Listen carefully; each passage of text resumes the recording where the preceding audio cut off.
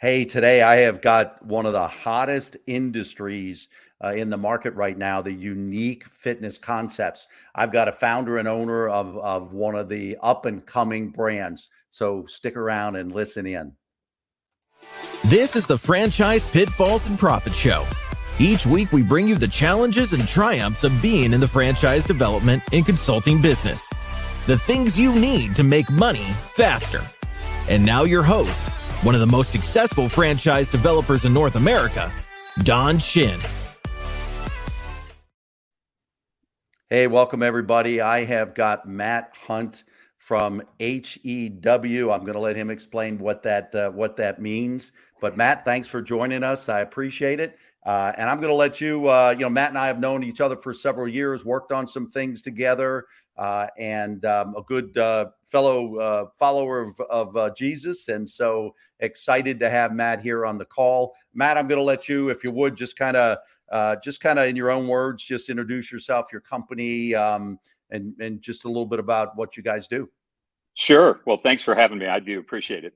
HEW is an acronym which stands for Hard Exercise Works. Our original name was Hard Exercise Works, and we left it at that. And then we had some consultants come in, and they interviewed all of our customers at about 8 locations at the time. We're at 17 locations right now, but the customers called it HEW because Hard Exercise Works is a mouthful. So from HEW, they said, hey, we work out at HEW. And then there was a ton of play on words on that, like, do you HEW? Are you a human?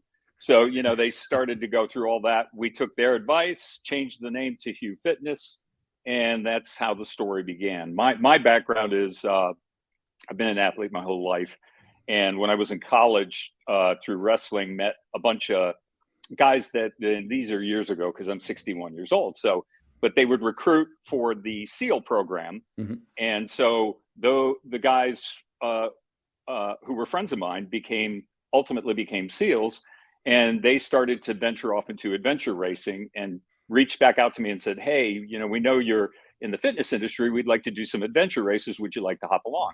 And what I found is a lot of these guys were bonking during the adventure races, which were typically 45 hours. They were shortened ones, but they were what they call non-expeditionary adventure races. So long story short, they were like, hey, we've got to get our fitness level up. And I started writing some workouts for them, which led me to connections in the Special Forces community and in all the branches. And that's kind of how it started. And then I realized, hey, wait a minute, if we do these high intensity workouts to give them the proper training, I wonder if there's a way to market it and sell it. And through that, I met Greg Glassman, who was the founder of CrossFit, and I worked as a subject matter expert for them for about a year. And that's kind of how the business really formed. That's great. That's great.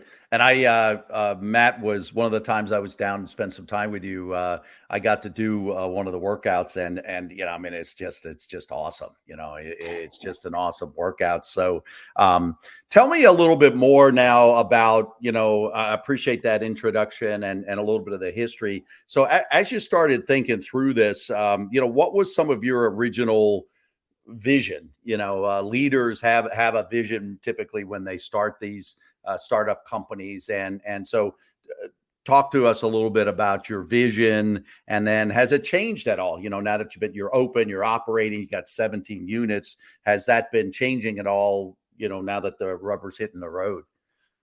Yeah, I think that we really didn't have a very solidified vision. I always knew that I would be in this business, and I always felt like I would be successful. When I say that, successful on my terms, not necessarily, having to have 100 locations or be a multimillionaire or any of that. I really tried to focus on, I know people inherently want to be fit, and fitness to most of the people is having a athletic and strong physique. I just think it's a innate human quality that we want to be the best we can be in our body. So I figured if I felt that way, that at least half of the Americans felt that way. And so that's how I did it, because I just loved doing it. I couldn't see myself doing anything else. So that's how the business really started. And then it kind of morphed from there of like finding customers who felt the same way, and then understanding what does the customer really want, building the experience around what the customer really desired, not necessarily what I wanted, but it just happened to be that those two coincided very well together. So we listen to our customers a lot. Yeah, and that's, honestly, I think that's one of the things that businesses miss. Businesses have this idea that what they want to do and what they want to put out into the marketplace, and it isn't necessarily bad, but in a lot of cases, as you said, they haven't really connected with what the customer wants. And I loved, one of the things that I took away when I spent some time with you and did the workouts was, as you mentioned, you used the word experience. And one of the things that I felt was there was community there. It was fun working out with other people, and people knew I had never done it before, never done that workout. And wow, almost at every station, people were coming up and saying, hey, do it this way, or try this, or this will help you. So, so talk a little bit about that experience. I think that's what's really unique about you guys. Yeah, so that really was born out of one of our number one tenets is that our employees have to have fun. And as strange as it sounds, if the employees are having fun and are fully trained on what they need to do, then that bleeds into the customers. The old adage, the customer is always right, is something we say that's not factual at all. It's the employees are always right. But if the employees are right and feel ownership in what they do and love it, it's an extension to the customers, which makes the customers feel as though they are right. And then that allows us to handle any issues with customers to make whatever their issue may be, to correct it properly. So I'm glad you said that community. You hear the term bantered about in the industry, hey, we have a great community, but that is, we focus our efforts on that. We treat it like a family. So if somebody is really having an issue, we never proselytize to them. It just becomes inherent after a while when you attend our locations that these guys, there's something special about us. And at the end of the day, it's really the Holy Spirit just infused throughout the whole business. But we make sure that, hey, if you have an issue, come up to us, we'll pray for you, we'll do whatever, but we don't go overboard with it. You wouldn't even know in many of the locations, but everybody says, I can't put my thumb on it. There's something special about this place. So I give, And in talking to your employees a little bit when I was down there, I got the real sense that, for example, if they see somebody's missed a couple of workouts, they'll actually pick up the phone and call those people, reach out, and there's a caring beyond even just, hey, did you have a good workout? There seems to be a real deeper caring. So the show attracts emerging brand owners like yourself. The show attracts broker consultants as well as people who want to buy franchises. But I always like to talk about with an owner and a founder like yourself. Were there challenges? What maybe were some of the challenges? Did you anticipate them or not? And then on the flip side, I always love to talk about, well, what have been some of your highest, your highlights or your greatest successes? So let's start with the challenges. Yeah. So what I've learned from being in this industry, we just fell into franchising by chance. We originally started up opening joint venture models with the other individuals, and realized as we were doing that, we would reach out within our industry, which is how I came across you, by the way. So I want to preface that by saying we're always asking a ton of questions. And we realized we were kind of operating like a franchise and we didn't want to do anything illegal. Right. So we met some people in the industry, then years later, so we formed a franchise, and then years later met people like you who had a lot of experience within the industry. And I found that in the franchise industry, everybody was genuinely willing to help. So, of course, when you came down and consulted with us, that was tremendous. But challenges we faced are just like any other business. I think the largest challenge we faced, obviously, was when COVID hit. And at that point, we had hired a fractional CEO named Jeff Sturgis, well known in the industry. And he we just mapped out a game plan over the period of a week. He was extremely informative. I also met the owners of Anytime Fitness. They helped us out. So we took all these notes and said, okay, if we're going to survive in the fitness industry, what do we do? And we immediately started filing for all the loans through the EIDL loan and anything that the SBA could offer. I mean, we were constantly on the internet searching, how do we figure this out? Because we were in 4 different states, 4 different regulatory states. 2 were Democratic states, 2 were Republican states. Everything was handled differently by state. So we just had to navigate through all that. But Jeff kept us on point. We would meet literally twice a day. And he held us accountable to getting all this stuff done because it was really an urgent battle for survival. We developed a solid plan, held Zoom meetings every week with everybody, made sure they were applying for the loans, how to space off their gyms in segments of 6 feet apart so that we could stay operational. And I'll tell you, to this day, every single one of them is open, which is I think a huge success, but I credit it to people like yourself and everybody who we reached out to in the industry that gave us great advice. Great. Thanks. And I happen to be, before we move on to your successes, I happen to be a fractional CEO for another large brand during that same time period. And what I clearly saw was the leadership that was proactive were the companies that not only survived, that they were ready to thrive when things all opened back up again. And I saw many competitors to that company that were kind of what we say up here in the Northeast, that deer in the headlight look. Yeah. You know, they just really, you could just see their messaging, what they were doing in the marketplace and stuff. It was as if nothing had changed. And it was so important that leaders like yourself, stepped up and was proactive with helping their franchise partners. And just to add to that, yeah. So the 2 things that really worked were we went immediately to Zoom, held every 10 classes a day that we operate in each of the locations. We did it through Zoom where people could stay at home and follow. That helped tremendously.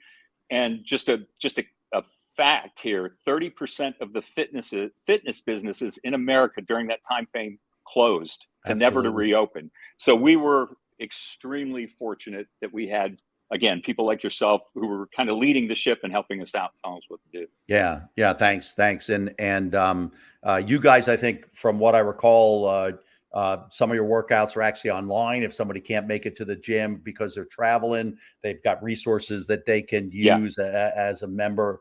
So I could see how you guys could transition. And one of the keys that we found was a level of communication. Even if you're a company that communicates well during that challenge, you had to over communicate. So like you said, your Zoom meetings with your franchise partners, with your leadership team. I remember, this happened to be a global franchise, and I remember being on a call with like 50 leaders from around the world. And that was what successful companies did. So think about so let's transition to the good stuff. Share some what you felt some of your real successes. What's been the the reward and the fulfillment? Some examples of some of that. Yeah, for the business, I'll do business and personal. For the business, we really were able to get clear on what we do. We're not ashamed to say that we are hard exercise, and it works, honestly. So it in essence, it's CrossFit training made possible for everyone. It's not the classic CrossFit model because our average customer is a 40-year-old female, about 20 pounds overweight, and that's about 60% of our model. But it just allowed us to really hone in and clarify that message, and we communicate it well through all our advertisements and our company motto. For a personal thing, I think I learned about being patient, trusting in God. We've been able to find really dedicated owners. So I think there's been a lot of success with that and not panicking. The world's not coming to an end kind of thing. But it taught me a lot about just being, I think, more humble and patience, probably the best thing. That's awesome. Thanks for getting so genuine. I think listeners like when people are genuine. So thanks, Matt, for sharing that way. So you talked about your owners. So let me transition there. I've got 2 more questions.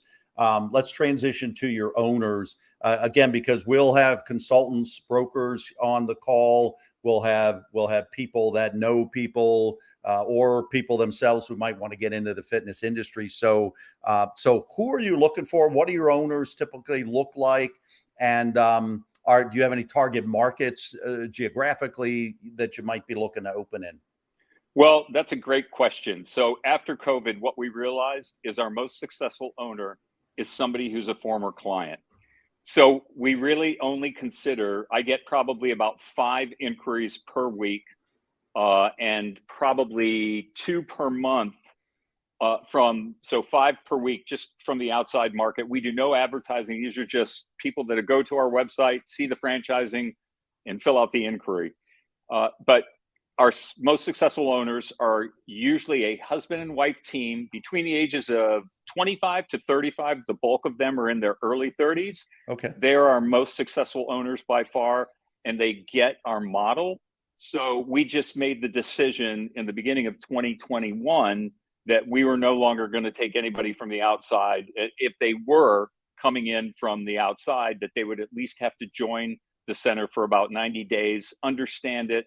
And obviously, if you're in New York and we don't have a location up in New York, it's hard to come to Florida or North Carolina, which would be your closest state, and join for 90 days. So we weren't worried about growing in a quick manner. We wanted to, it's much easier to have successful centers and do it right, in my opinion, than to open up 1,000 of them with 250 that are failing. Right. So I just want to take my time, grow properly with people who get it. And I always tell people jokingly, we're a cult in a good way. It's a really great thing to be involved in, but you don't, as I get older, I don't want the headache of having to go in and correct people on operating their centers. I want them to understand our model. Right. And that's great that there's a model that you're attracting, on the younger side. I think most businesses are, people go into business by the time, typically, I think in their probably late 30s, early 40s, certainly by, I think 45 is what the industry typically says. So that's great that you got people in that early 30s. And, I think there's not that many businesses that are really designed for couples. And and like I said, your target or your clientele is female. 60% of them are female, so obviously it makes sense to have female owners. So that's really, really cool. Matt, the last question I always ask is in wrapping up and closing, is there anything that you'd like to share that's gonna help a listener that maybe we didn't talk about? I didn't ask, or it didn't come up, or something else you maybe thought about and we passed it. But is there anything else you'd like to share before we wrap up? I think the one thing I would say is dig deep when you're looking into purchasing any franchise, not even ours, anyone. Really ask hard-hitting questions. Dig deep into the company history, get to know the owners, see if they walk out what they say they walk out. Yeah. Because a lot of people talk. Also in this industry, the negative side is there's, people sell you a lot of really good stuff, but in the end, work is work. It's hard. Any business is hard. You're going to end up being 50, 60 hours in your business for the first couple of years. That's life. So don't think you're buying another job. Really look at it like, how do I build a business, and treat it like a business? Make sure you understand the marketing components, the financial components, the lead generation components, your advertising components.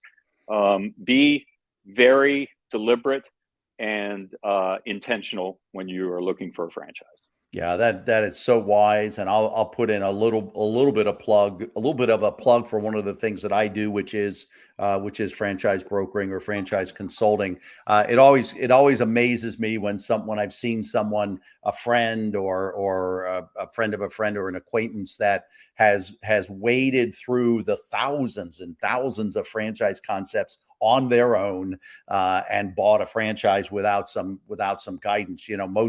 You wouldn't usually do your taxes without the guidance of an advisor, and buying a franchise, I think, is kind of the same thing. I agree.